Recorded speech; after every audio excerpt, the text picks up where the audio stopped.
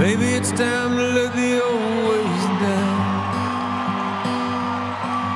Maybe it's time to let the old ways die. What is up, Internet? 12 notes and the octave repeats. My name is Matthew Kroll. Hey, No, don't. Hey. Don't just. hey, Don't. hey.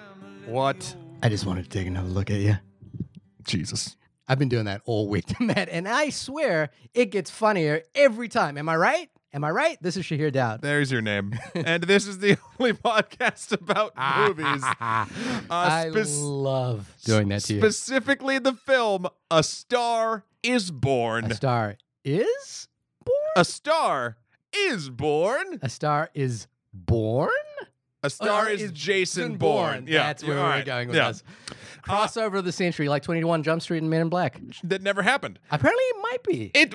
Okay. It might be happening. What do you mean? The one with Chris Hemsworth might feature some 21 Jump Street people. No. I don't know. Who I'm the just hell making. I'm knows? just making this up. as I How go are you, along. Shahir? I feel like I just saw you 3 seconds ago. Yes, in a movie theater, sitting next to me, sniffling my little eyes out. Yeah. Well, were yeah. you sniffling your eyes? There was a lot of sniffling in the movies as we watched this. Sure. I I don't want to get into it a spoiler too much. I did not. Not a spoiler. I just want to know if you're sniffling. I did not. Got a cold? I did not. No? I'm a movie crier, and I didn't cry here. Ooh, I feel like we're gonna talk. We're gonna talk about this. Yeah. On this podcast On that we this- talk about. Oh, that we talk specifically about one film that we name in the beginning and brutally quote. Shahir actually has that freaking quote with Bradley Cooper telling Lady Gaga to turn around. So Admittedly, the first time I did it to you Oh. this week, my God, it was the best. It was like, so when we're planning these episodes, what happens is like, we'll go back and forth about dates and blah, blah, blah. And I just locked in the times and we were having trouble finding the right screening. We actually saw this a little bit earlier in the week, which was nice. But we thought we had one on Tuesday. We couldn't do it. They were recording this on a Wednesday. and then And then Shahir, normally when Shahir says, hey, ...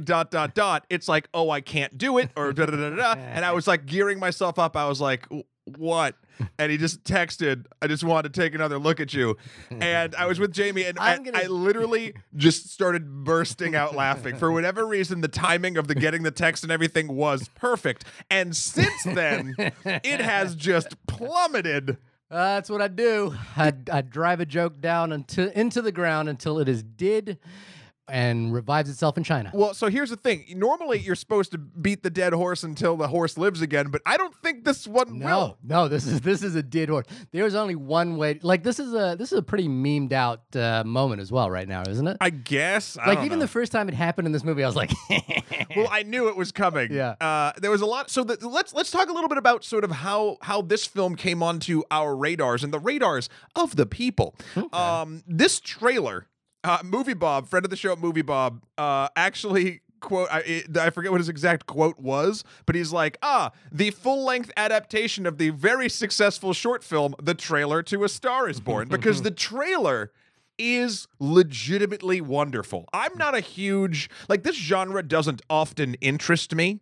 what genre is that? Like just sort of like romantic drama-ish. And to be fair, from a content perspective, and I'm sure we'll get into this does fall into my particular favorite kind of bait to discuss. Oh, Of the Oscar variety. So this isn't exactly my cup of tea, but Maybe it it's turned your- out to be a delightly bergamot because I saw this trailer and I was like, this is the trailer. You didn't watch the trailer, Shahir, right? No, I didn't, but I was very aware of this movie. It's legitimately wonderful. yeah, I've pulled people aside to show them this trailer, and they're like, "This isn't a Marvel movie," and I was like, "Yet, give it time. It could roll in." I mean, I knew the song, and I do that thing which I did tonight, Yep. which is annoying to everybody who goes to the movies with me, which is that I don't watch the trailers. I put a set of headphones in, and as I and I sort of glance down at my phone while the trailers are playing, and this is a trailer where I was like, I can tell by the rhythm of what I'm hearing behind my podcast that this is a pretty emotional trailer, and it's because of the song "The Shallows." And I knew that it was going to be a winner of a trailer, and obviously as well, keeping in track with the circles that we keep in touch with. This is a movie that has got a major Oscar play for it. Yep. It is arguably probably the La La Land of this year, I think, so far. It is early in the year for the Oscar movies, but this might be the first big play for the Oscars. I mean, they're they're shooting all the targets and they're hitting pretty much most of them. Yeah. So I would not be shocked at all if this thing takes home a couple of those glittery golden dude bros. But two people who are not going to take home two of those glittery dude bros are us. But if you want to reach us and give us an award for being two glittery dude bros, What non-glittery dude bros? I'm pretty. I mean, no, glittered up. I'll put glitter on. I'm just saying, not in the same way an You know what I'll Oscar do is to a you? glittery dude. I'll tape some eyebrows right on. Oh, ya. see, he's referencing the movie. He's referencing the movie. Hey, Anyway, Hey. no, I'm hey, not doing it. Hey, hey! You stop. wanted to take another look at you. You're literally peeking. I'm pointing at the waveform right now, and you can There's actually a hear. thing you should do, which is in-house and outhouse, and this is not one of those outhouse moments. You shouldn't let the audience know that I'm peeking when I'm peeking. They know. Not once we filtered it out. So anyway, I was unlikingly of me psyched Okay. for this movie. I thought we could see it over the weekend. I was a little bit giddy that I got to see it over the weekend. Then I thought we had a screening Tuesday, and then that fell through, and then we had the screening tonight on Wednesday. So you knew it was a thing, or it was trying to be a thing. I was very aware, just by again, seeing the way this film was positioning itself around award season, seeing that also this is in the elk of the writer, director, star kind of movie, and this is it reminds me of.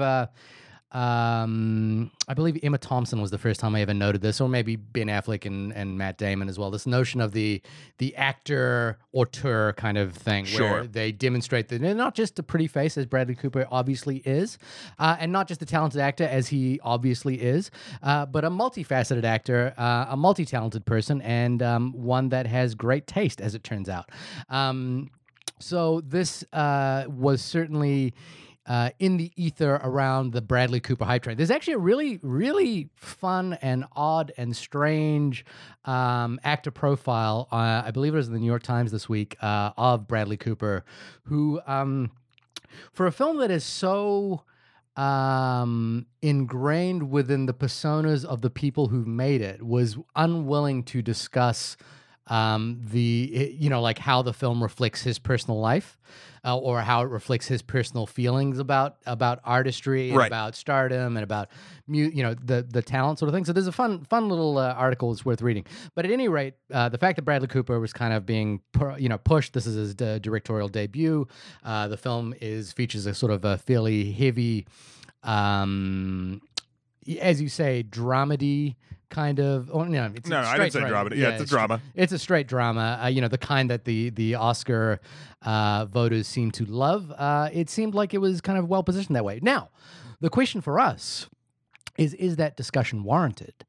Because we have had films like this on the podcast in the past. Sure. And we have had many different takes on this. Well, this one falls into a couple different interesting categories to me. One, like you just sort of were talking about, the sort of auteur, director / actor playing a character in the entertainment industry, and also has demons of a substance variety. Bradley Cooper's done a couple projects like this, not directing. In fact, the last time I saw him play like this sort of level of a self-destructive character was in the 2015 film Burnt. Yes, I remember Burnt. I didn't like Burnt. I thought Burnt was stupid, and I didn't think it had much of a point. So coming into this again, hyped. But I had, for whatever reason, Bradley Cooper's performance in burnt into my brain, and I was a little bit worried about it. I thought you were going to go with a triple burnt there. I was a little bit burnt. I was a little bit burnt. No, I would have been burnt. But luckily, as we'll get into, I did not feel the burn in this particular case. Okay. But the other interesting thing about this, which also kind of adds a little bit of almost like an extra sort of kick of spiciness to the Oscar baitiness of it, is this is a film that's been this is the fourth remake of this film. Third remake? Fourth. fourth remake. There was one in 1937 with Janet Gaynor and Frederick March. That was, and then 1954 with Judy Garland and James Mason. Those were both, when they were done, it wasn't actually musicians. It was about actors and actresses. Okay. And then in 1976, the one people probably most remember is Chris Christopherson and Barbra Streisand, which they changed it to rock stars. I'll be perfectly honest with you. This is not a film that, like, I've heard the name. I knew it was a movie. Like, I knew the Chris Christopherson version, but I had never seen it. I've never seen them, no. It's actually on Hulu or Netflix right now, and it's kind of, I guess, in the wake of A Star Is Born being popping up right now. It popped up on my feed a couple of times, so I was I was tempted to try and watch it before I got to see the film, but I didn't quite get around to it. I'm glad I didn't. I might go back and watch them because I guess I'll just sort of get into my first thoughts about this sort of thing. The ride this film takes you on is a legitimate one. And it's interesting because, how do I put it? I didn't know the story. Okay. But I didn't know the lyrics, but I knew the tune. If that sort of plays out, like nothing that happened in this film actively surprised me or made me, like, not that it's trying to. I mean, again, people know the story. I just didn't know the story, but it felt like a very sort of a well-worn tale. Because, for instance, even though this is only the fourth remake of this particular title, A Star Is Born, we've seen this story in various iterations. Multiple. I mean, this just feels like almost like a Hollywood trope at this point. What's the trope? Older star takes younger star under wing, romantic relationship, falling out of some kind, either reconciliation or destruction. Okay. It just seems like, I mean, it's the entire thing seems very familiar. But I guess there's something about playing the hits. I'm going to keep the music analogies coming because I found this film, while never surprising me, highly emotionally compelling. Okay. And for not, I was expecting to cry, and I didn't. And we can sort of get into why I think that is later on. But I really did enjoy it. I'm curious if it's going to be one of those sort of things where I like really enjoyed it the first time I saw it, and if I watch it again, I won't care. Like, I'm wondering how much nuance there is, or how much sort of like how much of the psychness and the passion and the music is really pushing it forward. Not to malign any of the performances. I think both Bradley Cooper and Lady Gaga do a fantastic job. But to be honest, they do like a great job with their characters, yeehaw. But it's the supporting cast, I think, that kind of gives it, like, again, makes the meal worthwhile. I mean, you got the two or the three really, Sam Elliott, Dave Chappelle, and Anthony Ramos are sort of the, I wouldn't even say the unsung heroes. They're very well sung. Yeah. They ground the entire thing. They make you want to root for the characters because they are in the characters' lives and they love them. And so you can relate to it. It's a really, that's honestly on Bradley Cooper's directing as well. Sort of using them as like an extra salve to do that with. Music's great. We saw it in RPX Theater, which I was happy to spend a couple extra bucks to hear like real good sound. If I had one criticism off the bat, it would be the courtship in the first act. I don't want to get into too many spoilers. It's cute and wonderful and whatnot, but again, you do have a little bit of 2018 sort of around, and while Bradley Cooper's character Jackson Maine doesn't ever really do anything untoward, in fact, it's weird that I was getting this vibe even though he was doing everything right, flirting correctly, and being very kind, I feel like, for the most part.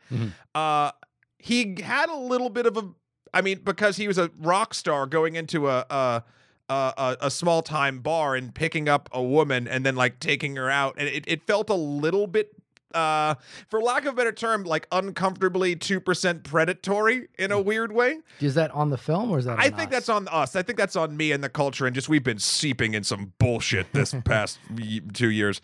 But specifically, y'all know what we're talking about and dealing with this time. He shall know who shall not be named. Yeah. Voldemort. Oh shit, I did it. Yeah. No, so there was, and when I was feeling that, it was a weird, it was a weird, it was a weird feeling for me.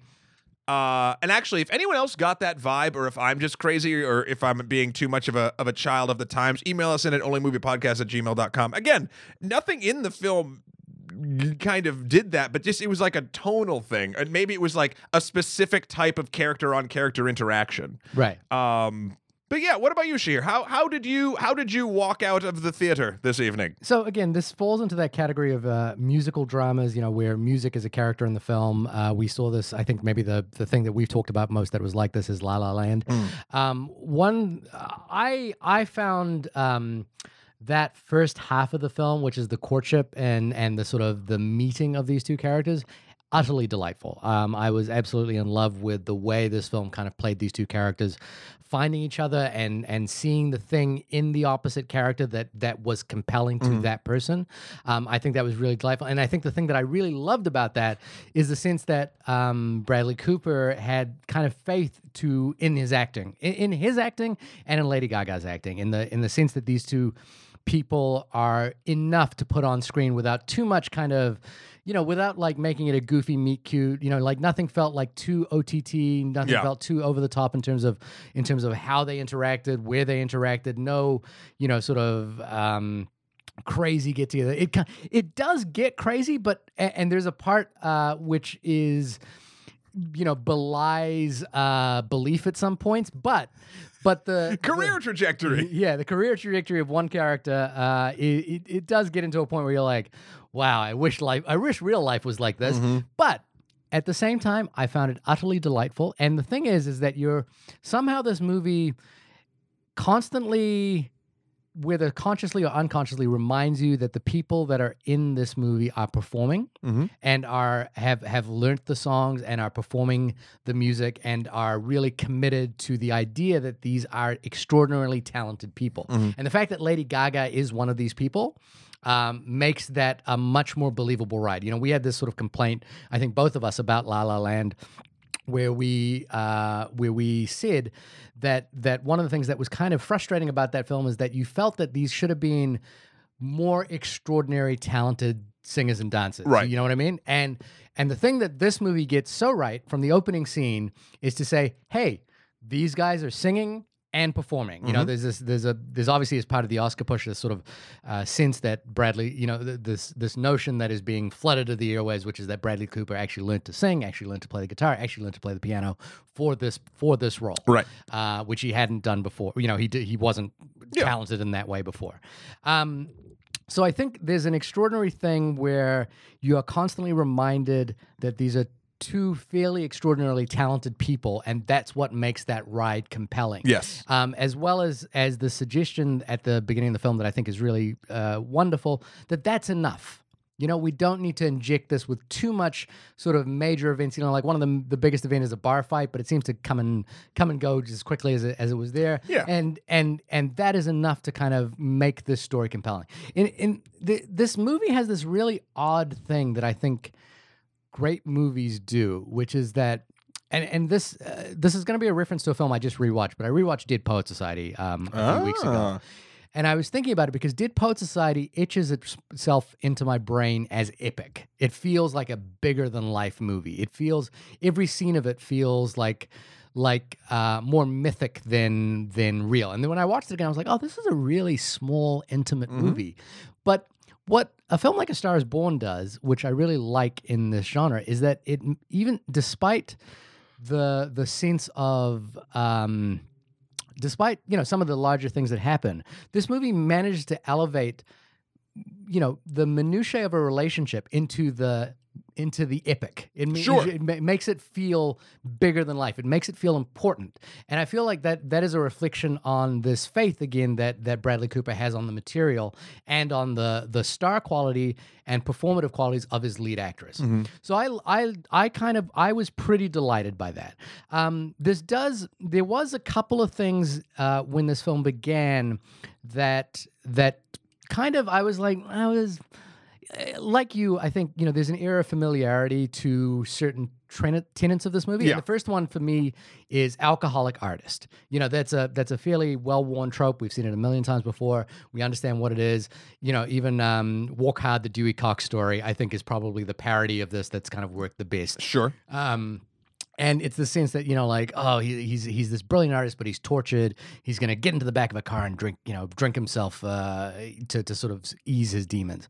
And I found that as soon as it began, I was like, I don't know where this is going. But there's a line in the film that I think echoes why this film works. And I think it echoes why Bradley Cooper's onto something here. And the line in the film is, you've got to have something to say. It doesn't matter what you are. If you go out there and you tell the truth, you will be okay. And I think that's the echo of the line that makes this film work, because it does wear the line of things that we have seen before. We kind of know the trajectory of this film. Even the ending of this film, which I won't give away here, is something that, if it just nudged itself in one direction or the other, to the left or to the right, it would be pretty trite. Yeah. But there's a sincerity to this whole film. There's a sincerity to this to everything that's on screen here that makes all of this land. I know I'm being very vague about it because there is a major plot point that I want to talk about that I don't want to give away. We'll get there. But on the whole, I found their courtship delightful. I found the way that the film expanded beyond the boundaries of that courtship into like what the actual real world ramifications are of this couple. Quite delightful and interesting and intriguing. I guess towards the end of it, I felt like it does step into some territory that I've kind of seen before, and I wasn't really on board for. I'm trying to be vague as possible. Sure. But I was still sold on this whole thing. I found this a very satisfying time in the movies. I found this a very sincere form of storytelling. And so on the whole, and even if I'm not on board with something, as long as it is sincere and there is conviction to it and it's executed well, I can't be a hater on that. You know, I can't hate something that's done well, even if occasionally I'm not on board for some of the things the film does. You've hated some not you. Okay.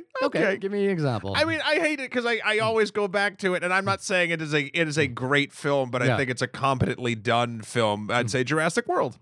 Yeah, I don't like Jurassic World. I know you don't like Jurassic World. I don't think it's. You don't think it's a film? No, I don't think it's executed very well at all. Oh, I think it's executed really well enough. poorly. I think it basically. I know we've talked about this before, but it can't even stand in the shadow of the original Jurassic Park. I think that's one of its problems. But as a thing that it was made to be, it was as honest as a cash grabby reboot of a series can be. I think that's what it is, and trying not to be that. Well, I don't think it ever tried not to be that. I think that's where I find the honesty. Right. Okay. Okay. Again, you're bringing up stuff that's a whole another I know, conversation. and I'm terribly sorry. Yeah. No, I get that. And you I feel like I too am in the camp of sincerity, honesty with not only.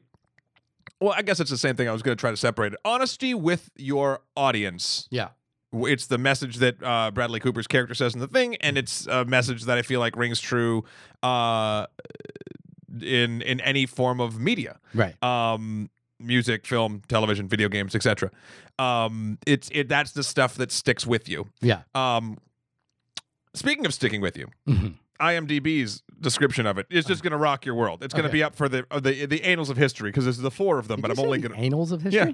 The annals? Whatever. Annals? Yeah, annals of history. The annals of history. Yeah, why not? A musician helps a young singer and actress find fame even as age and alcoholism sends his own career into a downward spiral. So let's talk about... I think we should do a thing here, which is we should say, if you haven't seen this movie at this point, we are going to get into spoilers. You just want to jump in? Yeah, well, it's impossible to discuss everything we want to discuss with this film at this point, right? Okay. Like we can't do that. This is the earliest we've jumped into spoilers in a while. I mean, is there anything we can discuss without doing spoilers? Well, I have one other thing. Okay. Who knew Andrew Dice Clay could act like this?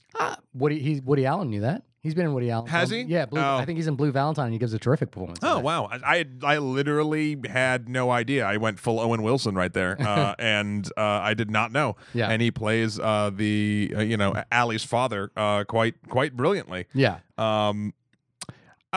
Here, and I have one other thing I can talk about that I think is not spoilery. Okay. And I guess it's another gripe I have with it now that I'm sort of thinking about it from a structural perspective. The pacing of the first act really does work. Yeah. And then I feel like after they sort of montage a little bit of like the success story of it, the scene, the shot to shot editing works for me. Yeah. The scene to scene editing or the length of specific actual scenes or like points in time or like the second act felt like it was kind of unbalanced. Now, granted, it could be because they're trying to sort of keep you in the whirlwind of what fame can be and you don't quite always know how much time you'll have in a place or who you'll be with. Like there was a little bit of like everything felt a little bit like, we were there a little too long for a scene or a little too Can quick you give for me a a scene. specific example? Because we're in spoilers now. Sure. The transitional point, and again, because it was so much back and forth, because Jackson, Bradley Cooper's character, falls off the wagon quite a bit. Yeah. But he's off the wagon at the beginning of the movie. He's off the wagon at the beginning, and then he's on, and then he's off, and then he's on, and then he's Is off. he ever on the wagon up until the finale? Yes. He does not go to rehab every time, but he's, for instance, right after when he first gets Allie up on stage with him, he for the remainder of what I assume to be, and again, this is why I didn't quite know and it felt a little off. I would say the next, I don't know, 2 or 3 months left on whatever tour he was on that Allie came with. Mm-hmm. It was very clear he wasn't drinking. And then as soon as, for instance, the agent got a hold of Allie, like really a hold and like started her career moving, he started drinking again. Yeah, and that made complete sense. No. And I'm not saying it doesn't make sense. I Yeah. said the pacing of various things. Like, for instance, I think it might be the second or the third time he falls off the wagon is when he wakes up when instantly he's like he was supposed to go to Allie's first show but then didn't, and the way that was cut together was pretty quick with him just ending up in the bushes. Like, you saw him at a corporate event but then nothing, you didn't quite know what that was, and the intercut between that to the point of where they were at the bushes, like, again, it was never enough to be like, I'm confused at what's going on, but it was 2 or 3 moments like that in the film where I noticed the editing. The rest of the time I didn't, because I think it was very, very solid. Okay. And I think the montages were cut together very well as well. It's just like the moments where they were skipping a little bit of time in specific moments, such as the corporate gig I was just describing and her first performance, her first solo performance, Okay. into the bushes. It knocked me out, and I was like, again, whenever I stop paying attention to the story and I kind of remember I'm in the theater, I'll always mark that down. I guess I disagree. I don't have any counterpoint to it other than it worked for me. Yeah, it didn't have to. It didn't knock you out. That's fine. And yeah, I'm glad it didn't. It yeah. just, again, I whenever discussing a film that I actually really enjoy, I do want to always, things that I did notice while watching. Just because I truly enjoyed it doesn't mean there weren't things that have worked better for me in other films, I guess. It's not a blight or anything. It's just a thing I noticed. but enough for you to bring it up. Sure, yeah. I mean, because again, I'm not going to call something like, I would never say the editing in this film is perfect. I will say the editing of the trailer is perfect, but Okay. that's a lot shorter. But do you so- think the editing of the film is bad? No, I think it's overall good with moments that actually do remind you that you're watching a movie. Okay. Okay. Things don't have to be amazing all the way or terrible all the way. They can have. I'm not saying that. I think I'm saying okay. No, I'm not sure. I'm not sure why bring it up if it wasn't jarring. It was jarring. It was jarring to me. I Okay, understand that okay. it might not be jarring to other people. It might Yeah. not be jarring to you. It was just I'm always a fan of discussing the different types of edit pacing when it comes between. I mean, we've talked about it with Drive. We've talked about it with a bunch of shit. Yeah. Between editing between scenes, especially scenes that are just in disparate locations that are playing out at the same time, versus actual shot to shot within a scene. Right. And I just noticed that sometimes, especially in the second act, when things were up and down a lot, That's Okay. where it was for me. Okay. But we can talk about spoilers now. I'm sorry. I was trying to pad us out with another thing I noticed. I'm sorry it doesn't interest you, Shahir. No, it's not. It's not that it doesn't interest me. I haven't seen I haven't seen a compelling reason to dive into that at this point, and I guess that's my response to that. Like there's not. I guess what I'm saying is the editing. I didn't notice. To me, the editing was very solid, and there was nothing in it that jarred me. And if there was to you, it was the time jumps. Is that right? It was the way it handled. A lot of times, I feel like it was. Were you confused by? No, never. Okay. No. It was okay. effective in telling me the story, but the pace at which the story was told to me in specific moments like that's the one that's sort of jumping out to me right now. But I do feel like I had that feeling at least another time, and I'll try to remember as we talk about it. I think the other time would be when he's in rehab and he wakes and he jumps out of the pool or something like that. Maybe, right? Maybe I don't. As we get through stuff. I guess I quite liked that moment. The thing I liked about that moment was this idea that he says at the beginning of that entire sort of sequence is that I have to do this sort of corporate gig, sort of soul crushing, but I've come to terms with it. Then we see him at the corporate gig, smash a pill with his boot, snort up what happens to be a pill. The gag is he walks out, and it's a pharmacological conference or something. Pharmaceutical. Yeah. And then we don't. I mean, to me, I don't really need to see him like fail at that. I just like the idea that he wakes up in this person's house. It was really between the moment of her, like, beginning of her performance, or sort of the end. And to be honest, I don't even remember if it was the beginning or the end of her performance, and him just in a bush. Yeah. With a character. I guess I kind of like that idea that he just winds up in places. He At the beginning of the film, he wound up in a bar. In a drag bar. Well, he was driven there by a person that was right, but he watching probably him. would have been. He would have gone into this bush somehow. Like, did we need to see the whole story of that? I guess is what I'm saying. I'm not saying that. I'm saying the smashing together of let's say 3 locations. Yeah. Reminded me of a slightly not quite paced out smashing together of 3 scenes, and I was like, oh, weird editing choice there. Okay, and I moved on. Okay. Yeah. Okay. Go spoil stuff now. I don't know what you made it weird. Okay. All right. No, cool. The thing that I think the topic that I think I want to get into here is this notion of of suicide. Obviously, Bradley Cooper's played. He actually played a character called Jack Bourdain, I believe. Jack Bourdain in a show called Kitchen Confidential. And obviously Anthony Bourdain recently committed suicide. And there was echo to me, and I guess I've just had this interesting experience, which is that I've been watching a lot of what's Anthony Bourdain's show? It's No Reservations. No. Yeah. Was that what it was called on CNN? Anyway, I've been watching a lot of it on Netflix recently. It's all entirely on Netflix, and I think I've been watching it with this sort of thought that like watching it with the sense of when are the cracks showing in this character, in this person whom I really really like, and the thing that I think is tricky about doing that in a film, doing that as the actor doing it, and doing it in a film that this actor has directed, is that it can feel very self-serving as a performative, emotional conduit to the audience. It's like it's creating empathy to, or it's sort of emotional manipulation to an audience. Especially, it can also feel for an actor who's directing themselves in this particular scene, who's going to commit suicide, to kind of feel, I guess the word is, like you said yourself, a little familiar, and potentially a little trite, potentially a little bit like.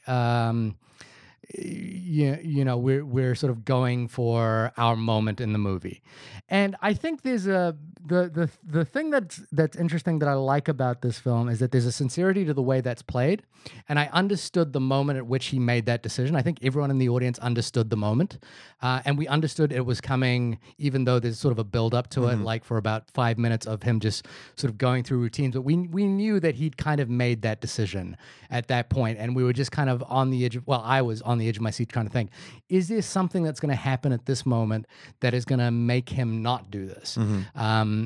So I really like that sort of trajectory. And I think the thing that's very difficult, though, and again, rewatching Dead Poets Society, which also features a major character suicide, is how the film deals with the aftermath of that suicide.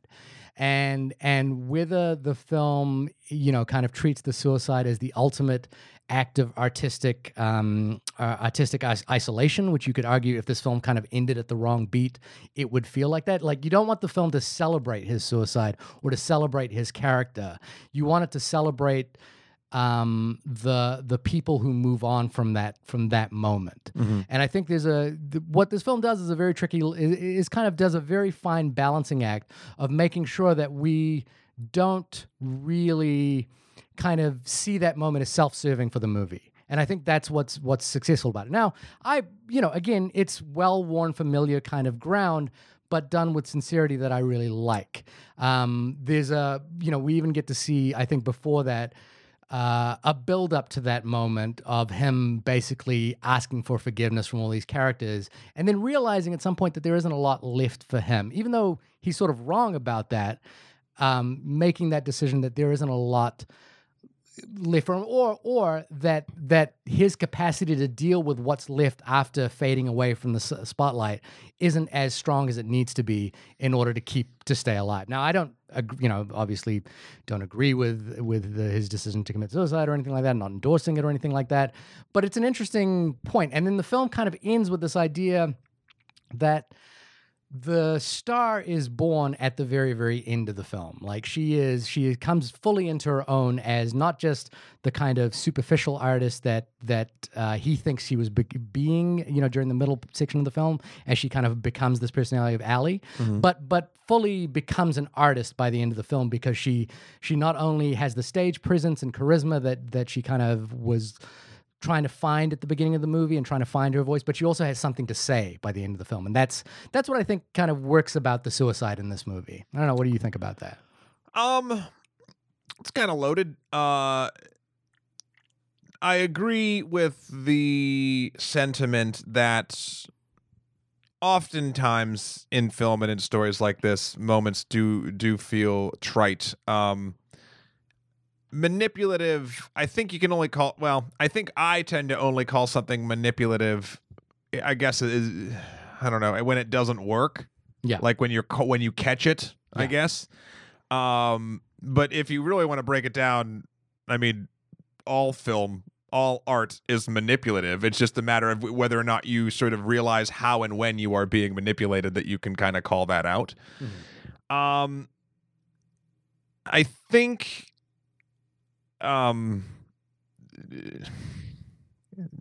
knowing a person who has I won't go into detail, but who has taken their own life, and again, every story obviously is entirely different, but the way that the build-up and the way that Bradley Cooper sort of plays those last moments, while yes, if you take it out of context and you're like, it's as a director, he's also playing a rock star who's had a troubled past and yada yada yada. If you look at it from the production standpoint, I could see the eye roll making sense. I think he did an absolute phenomenal job that transcends the skepticism that I would have had just coming at it from a production background. And I think the film honestly, really resonates with that moment, and it's the sort of perfect, terrible cacophony of what's going on, and the rest is sort of the one might even say the second beginning of Allie's career. Yeah. If I wanted to, while I think Bradley Cooper's performance is amazing in that regard, I will say that for whatever reason, the guy who plays Allie's agent, he was fine. He was never bad, but Rafi Gavron. I'm reading off IMDb. Yeah, the one moment of non-believability in this film for me was, and maybe upon a second viewing I might take this back, but initially watching it I was like, this speech from this guy is going to be the thing that starts you down this path. Like, I know the path was already started, Yeah. but something about the way that was delivered, and it almost felt like it was delivered, I don't know, like it was so matter of fact. I mean, this isn't from a trusted confidant or someone like he actually believes. He's never believed a thing this guy has ever said, and now all I don't this. think he's had much interaction with them in the movie, right? Well, let me rephrase. He's never believed in anything this guy has professionally done. He thinks he's treating Allie and her career wrong, whether or not he is or not. Yeah. Bradley Cooper's character believes that he is. He's Yeah. not doing it correctly. So all of a sudden, he's going to start taking what he says as gospel. Now, granted, maybe this is the first thing that's actually true that's coming out of the dude's mouth. If you think that, I could see where a character might do that. There was just something with every interaction, and they were minimal, but he kind of brushed this dude off before. Yeah. And now this is the catalyst guy. Was a little off-putting, but then the second that like you kind of know that the decision is made. I mean, fuck, there's a moment where he cooks his dog a steak, and that was probably the part where I came the closest to tearing up. Mm-hmm.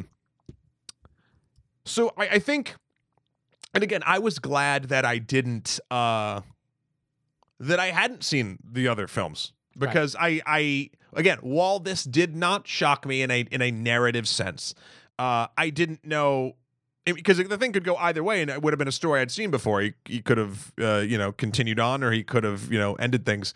So I didn't quite know where it was going to go, and I actually, to give credit to the editing at that point of the film, it was a very sort of, up until the end, even though if you were looking at a real person, you kind of already know your answer, but the way the film is playing those moments is very like, is he gonna do it, or is he gonna go to the show? Is he gonna do it, or is he gonna go to the show, to a point? And I guess the thing for me there was that, yeah, I agree with you in that Rafi's performance there, he kind of comes the closest to being the villain of the film. Like he comes the closest to being the bad guy. Yeah. And it is kind of a bad guy speech. He's basically, because what Rafi's doing there is essentially, his character's name is Riv, I think. Yeah.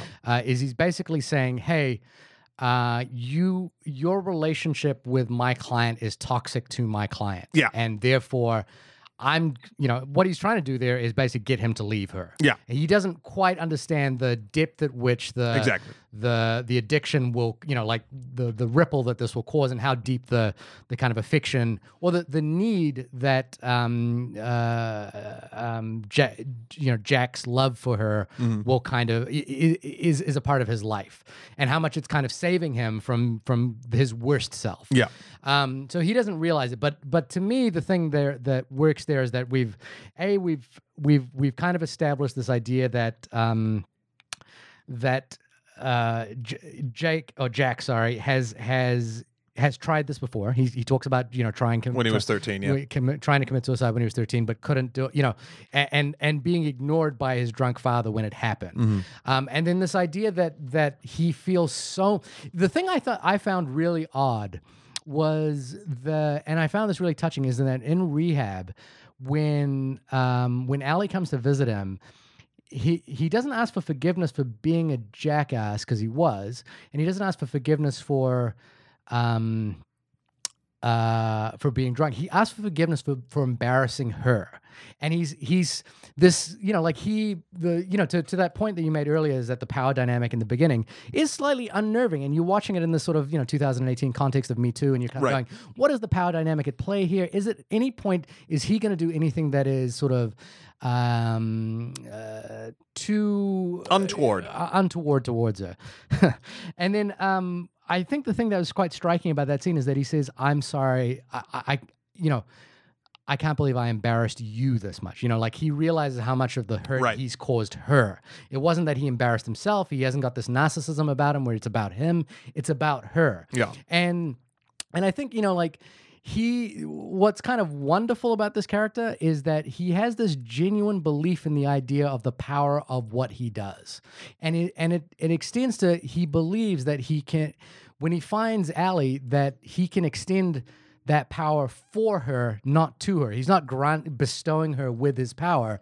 He just sees that she has that same ability, and he wants to guide her to be the right kind of artist. And I think, the thing you're talking about is that he sees that she's going to be a pop star, like she's going to, I think the song he mentions is, shaking that ass or something like that. Ass in those jeans or Ass something. in those jeans, yeah, whatever it is.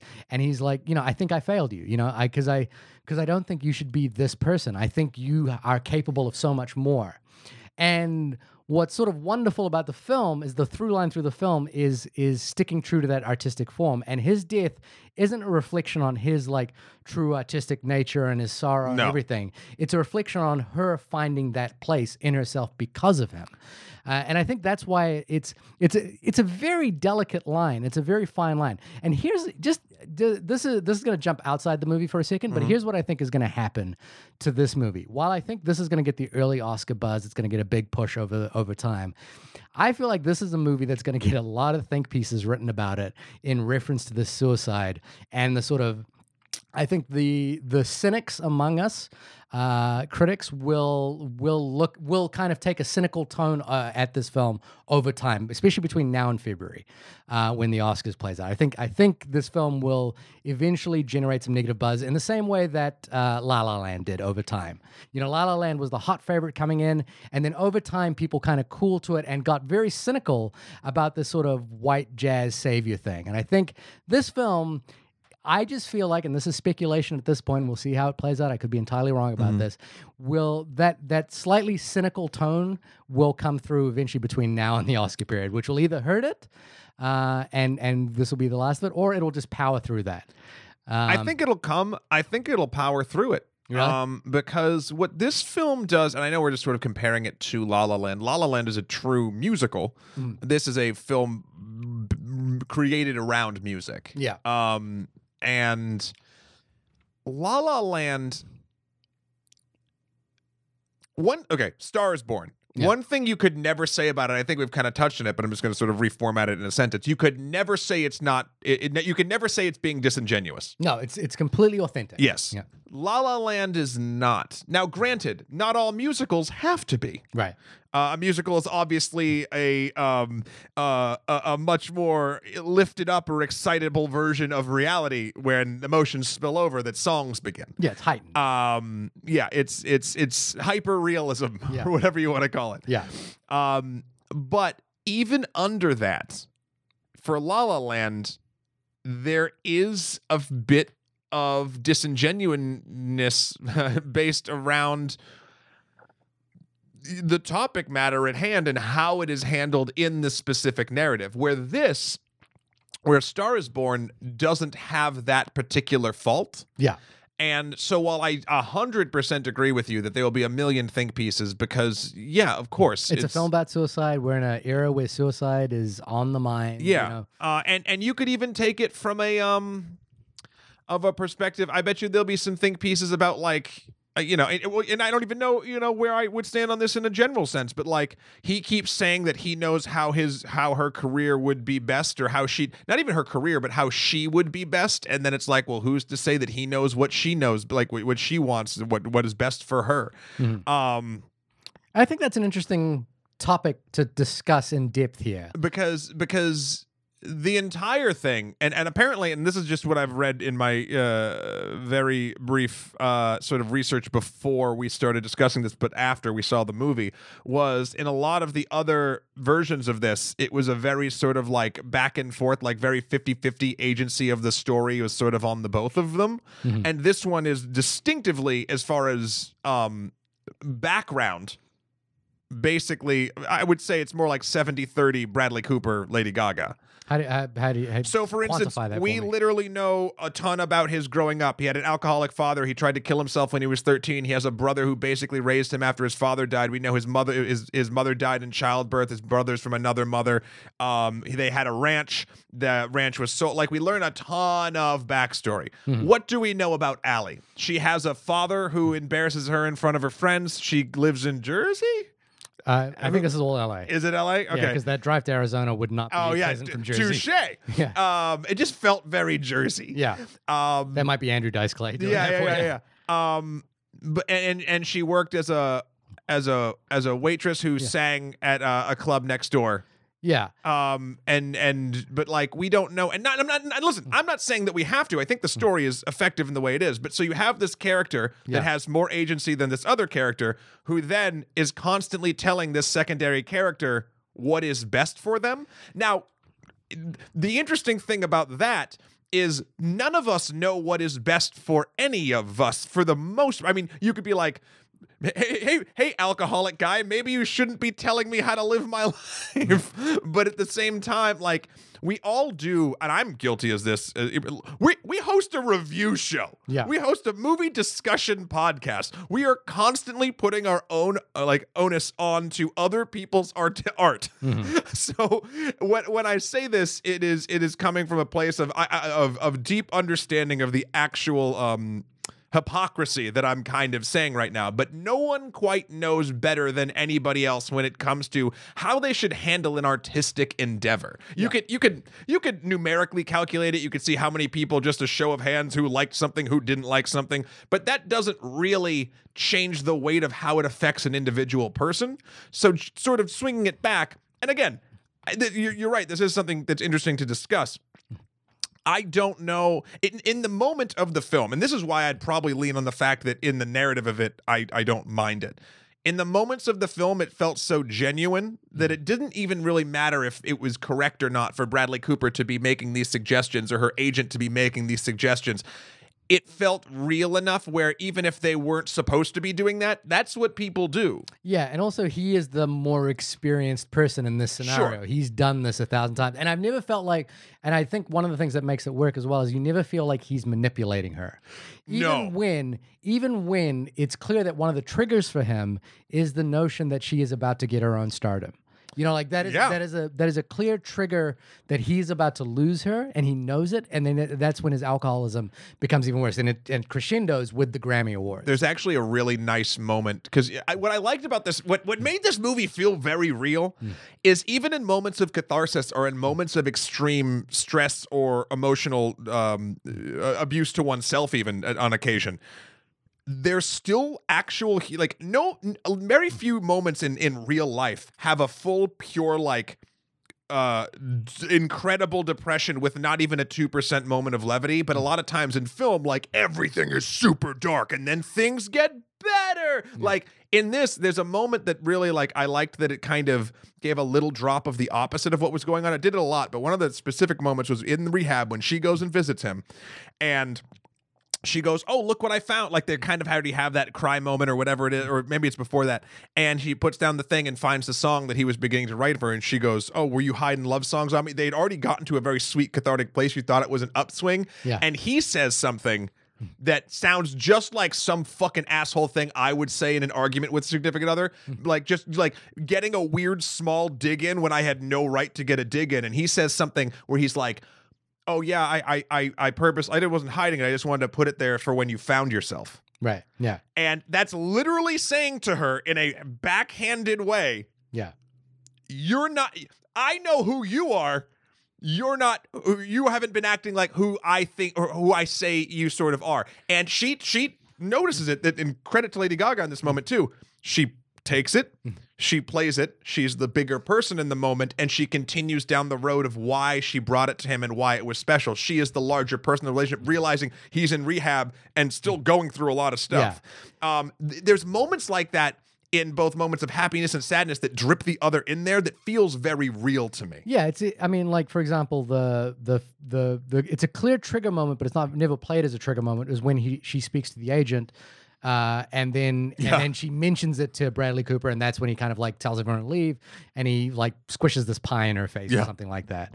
And she says, "You're so jealous," and it's like, it's clearly he is. You know, she recognizes that this is kind of a moment of crisis for her. Yeah, and you know, he even looks at her sideways. As she's telling him, you know, this agent thinks I can do so much and can release this album, yada yada yada.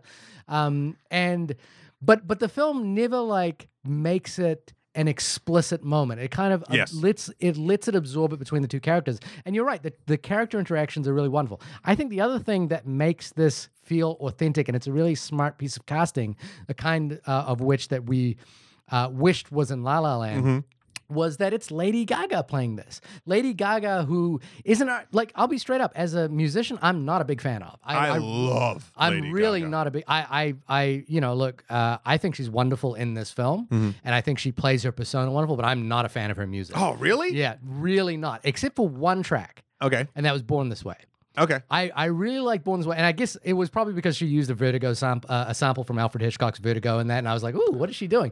But I found like the kind of poker face pop songs. I was like, I've loved every phase of her. even I don't like that model of pop. But I can even recognize, like, for example, Taylor Swift, who's I think arguably possibly a lesser artist than Lady Gaga, or a lesser I don't think that's even arguable. a lesser kind of pop culture figure than Lady. But I always think that I get it with Taylor Swift. You know, like I listen to Taylor Swift's music and I go, okay, even if it's not my thing, I totally get it.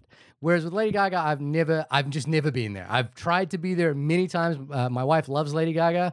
I really have listened to a lot of Lady Gaga, and I'm like, this ain't just not me. Lady Gaga is probably my favorite contemporary pop artist. Really? Yeah. Okay. First album, I listened to Monster, and I listened to like there's one about, I think it might actually be a Monster, where it's about eating hearts and shit, and I was Yeah. just like, Jesus Christ, like, because something that I think she brings to this character, and the character of Allie in The Thing, is like Allie's pop songs are purposely kind of shitty pop songs. Yeah. Lady Gaga's pop songs, like, say shit, but they're still to a good hook and a beat and Right. things like that, where you don't often get that in that caliber of pop, especially back then. And these days, she's done so much other stuff. Like, what did she do? Like, Christmas album with Barry Manilow and some shit? Yeah, she did a Muppet special. She as is well. a She's a friend of mine Muppet produced. special. Look, I love everything that she chooses to do. So I've every sort of iteration of Gaga musically, I have been on board for. But my point there is that I think we're always constantly recognizing that Lady Gaga has struggled with this question of authenticity versus, selling hits and selling records and, being a pop star. We recognize that this is something that she has probably dealt with. So in a way, like that old adage, casting 90% of directing a movie is casting the movie Sure. well. The casting of Lady Gaga in this movie does so much work for you in that question that you're asking of, like, like being authentic to oneself versus being a pop star and being sort of a hollow pop star. And, and I think the cynicism in this film that will find its way to the surface is this idea that, like, who the fuck is Jackson to say this to her when she is finding her identity? Like, Jackson probably is a guy who's written tracks that are just there. He even sells his souls at pharmacy conferences. Yeah. Like, who the fuck is this guy to give this kind of advice to someone who's just starting out? They've got to find their own way. They've got to, basically have these moments themselves. And he is presuming that he knows more than her about this. Again, he might. He feels real because he's hypocritical. I'm not saying his knowledge about the craft is wrong. It's gone. He knows a lot based on his own career. Yeah. But he's also drinking real hard and fucking getting high as a goddamn kite and passing out in bushes after he goes to a pharmaceutical convention he booked. Because I think there's a great self-recognition of his character, realizing that his time is up. And maybe he doesn't want her to follow his trajectory, and that's why he's doing this. Yeah. I don't ever think that his telling her how she should be seen as a artist is ever in a malicious way. In fact, I would even argue it's not, like you said, he never tries to manipulate her. Yeah. I think here's the deal. I think I figured it out for me personally. Okay.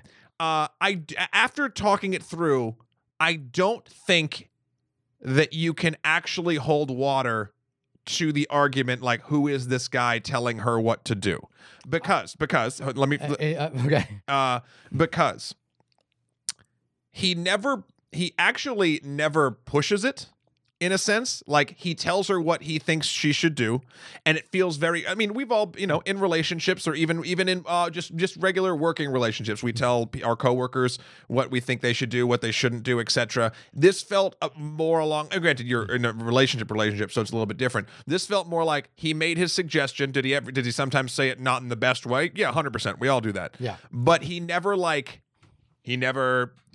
then she chose to do what she wanted to do, and that was sort of that. And he, even though he didn't like it and didn't make correct life choices based around it, he never was like, well, fuck you, I'm leaving, or this. He never like exploded at her about her career, except for the bathtub scene. Yeah. So while you can get into the higher conversation of who has a right to tell anybody who their authentic self is, his portrayal of that never got to a point of, I guess, what I would call toxicity about that in the relationship, outside of one explosive moment that I feel like everyone in relationships can be guilty of. I would describe I was thinking about this as I was watching the movie. He is the greatest Cameron Crowe character that Cameron Crowe never created. And this is probably the best Cameron Crowe movie that Cameron Crowe has never Cameron Crowe, but he didn't. And Bradley Cooper has been in a Cameron Crowe movie, sort of laughably, the movie Aloha. But this is a sort of, and what's great about early Cameron Crowe, things like Jerry Maguire, Almost Famous, that those kinds of films before the Vanilla Sky kind of period. Sure. Is the sense of authenticity, the sense of sincerity, the sense that, we're dealing with pop stars, we're dealing with, teenage angst, we're dealing with sort of superficial, arguably superficial things, but we're going to treat them with the utmost sincerity, and they are big. And I think that, to sort of my earlier point, which is that it makes the minutia feel epic. Yeah. And it makes the minutia feel grand and worthy of being seen in CinemaScope and big sound, and kind of feeling that a love story of this caliber can be mythic. And I think that really works. And I think, but I do believe that there will be cynical people. Maybe, again, two guys, sitting in a room talking about this, maybe arguably correctly pointing out the hypocrisy in his character and maybe suggesting that the suicide is self-serving in some way, or the, part of the tortured artist motif that we kind of presume we've seen.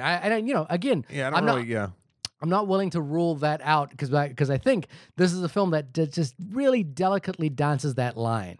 For me, the film is so authentic, is so well cast that it never, and like, for example, and as you say, in the bit plays, like two very, very famous, well-known comedians who have kind of made those trajectory, that kind of reinvented trajectory themselves, Dave Chappelle and Andrew Dice Clay in this movie, kind of being in this film, talking about moving on from the moments. And that, like I follow Dave Chappelle quite vehemently. I watch all of his comedy specials, and that's something that's actually very authentic to his life. So it makes sense in this movie for him to be that character and to talk about, like he almost sort of says the Ulysses journey, which is like, we were on a journey to one place and you stopped off, you liked where it was so much so that you forgot the original place that you were going. This idea of settling down and getting married and being at one, and that is what causes him to get married. I think that's just the part of me that is not cynical. The optimist side of me says that works. I'm not willing to rule out the people who will watch this and will be not necessarily cynical, maybe accurately suggesting that this is a movie that might be out of step with where we are as a culture. I don't see that is a problem. That might be the case. And I think as an awards push, the problem is you're leaving just enough gap for that to happen to lose favor with the Oscars if that's what's going to happen. I mean, there's always going to be a counter push. I think this one's just going to be able to catapult through it as far as like the public perception. And I'm not even talking about Oscar winners, losers, whatever. I'm just talking about the public perception of this film. I think will stand much better the test of time than, say, a La La Land. Remember, La La Land really came out of the gate swinging. And was really, and then it was just enough time passed where people became cynical. And now who's talking about La La Land? We are. Yeah, we're talking about La La But we're Land. talking about that it's lesser than Yeah. than another thing. No, so I really, really enjoyed that aspect of it. I think this is a very sincere, well-made, well-executed film about this idea, and I think it stays true to the singular notion, but interrogates it in a sort of interesting way about having something to say, because Jackson, spills from the, like basically shouts it from the rooftops in the way that Jackson does throughout the entire film, that you have to have something to say. If you don't have something to say, you'll die out here. And I think, the film kind of really interrogates that idea, because Jackson is an alcoholic. He is failing. He realizes that he has almost nothing to say by the end of the film. His music isn't fulfilling him in the way he was, and she was, but now he's going to lose her, and that is a trigger for him. That is a moment where he realizes, and this he has nothing left to offer her, and unfortunately, the thing that I think, if this wasn't a movie, if this wasn't a story about the rise and fall of an artist and the creation of a star, the thing would be is that he has to find some other outlet for that creative voice, and he has to find some way to also take a backseat to Allie. And I think that will be the cynical part. That will be in future the part that I think is validly cynical about this film, which is that his character in the real world, again, not in the movie, but in the real world, needs to learn to take a backseat to her. And that's what he is seemingly incapable of doing, but it's more complicated. In my mind, it's more complicated, but again, I think it is straight male kind of guy watching this film, I maybe have a different viewpoint. I think it is a little more complicated than that. Just because and I'm not saying that this story would have to be. I think the way that it is played makes it more complicated than that. He obviously didn't make the correct choice, and the best sort of from an outside omniscient person looking in on this story. Yes, you're 100% right. The best thing for everyone involved would for him to take a back seat, back her up, and be with her supportively throughout the entire thing. Yeah. But, and again, as I don't want to get too much into the weeds of it, but like, in the mind of someone who is in that particular spot, it's not correct, but they think they're doing there's some part of them that says they're doing the best thing for the person they care about, even though that is 100% not true. Yeah. So I don't think his death in this film never came off to me as, I'm not as famous anymore, so I need to kill myself. Like, it never came off to me as that. It came off to me as he was like, I will do nothing at this point but drag this person I love down, which I think is intrinsically wrong, but he believed it. So it's going to be an interesting. I think it'll be an interesting comment because it's been a year of significant celebrity death, and there's a lot of reporting around the idea of like how talking about suicide changes changes the rates of suicide, and whether this film works, because suicide is such a major factor in this film.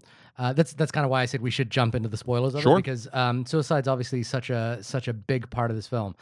I do want to say this, and this is just because of the reporting on suicide as well. If you have those kinds of thoughts, or if this conversation has in any way been triggering for that, and we should probably put a disclaimer about that at the beginning of the episode. Please, don't take our words as any endorsement of the thought or anything like that. We are just discussing the movie in itself, and if you do have those kinds of thoughts, please talk to somebody about it. And actually, we should probably, just in case, maybe put a link in our description as well for places people can get help with that. That's a tricky one. Yeah, because if we put a link in it, we're kind of giving a spoiler away to the film.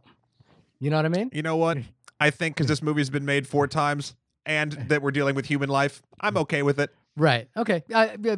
Interesting conversation. And also, for instance, there can be triggering moments when even having moments where a character is almost doing this, that it's not it. I think we're okay. Okay. All right. Well, anyway, at any rate, so I think whether this film plays positively or negatively into the conversation around the depiction of suicide, Mm-hmm. the way in which suicide represents an emotional state and is accurate or not, I think will be interesting to see how it plays As it out. ages. Yeah, in the coming months. Yeah. You know, we've had this conversation around the Oscars as well, whether the Oscars kind of solidifies or Yeah. appropriates a film.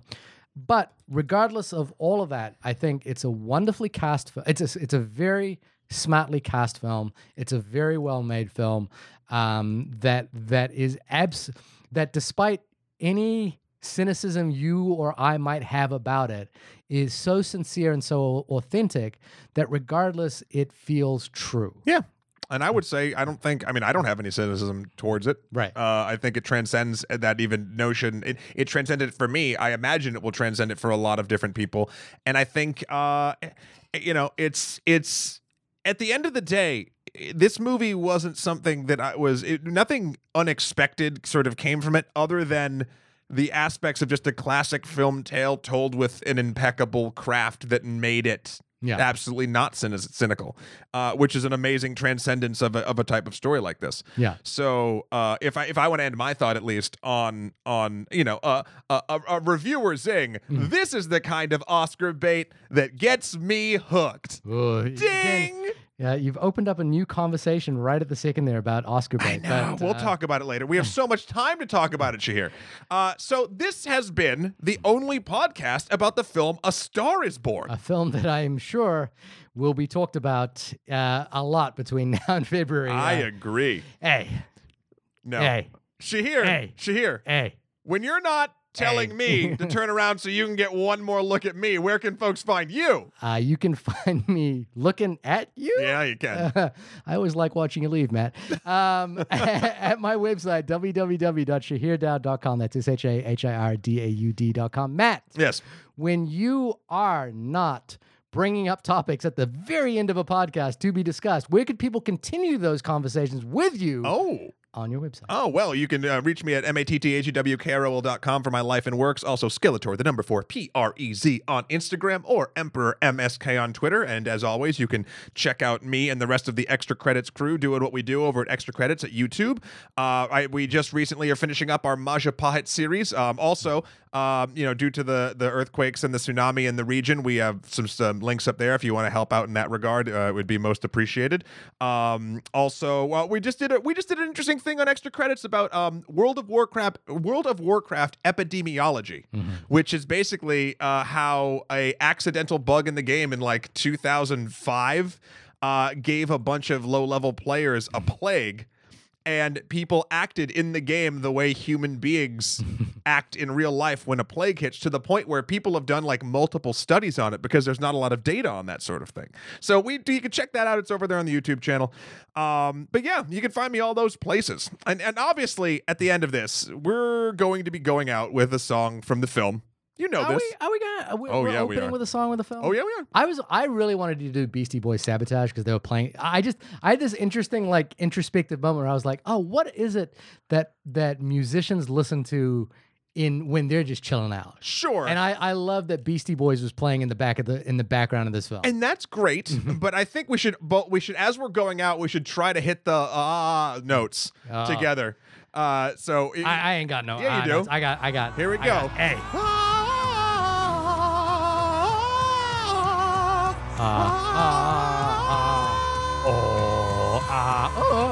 We'll see you next time in the deep end. Bye.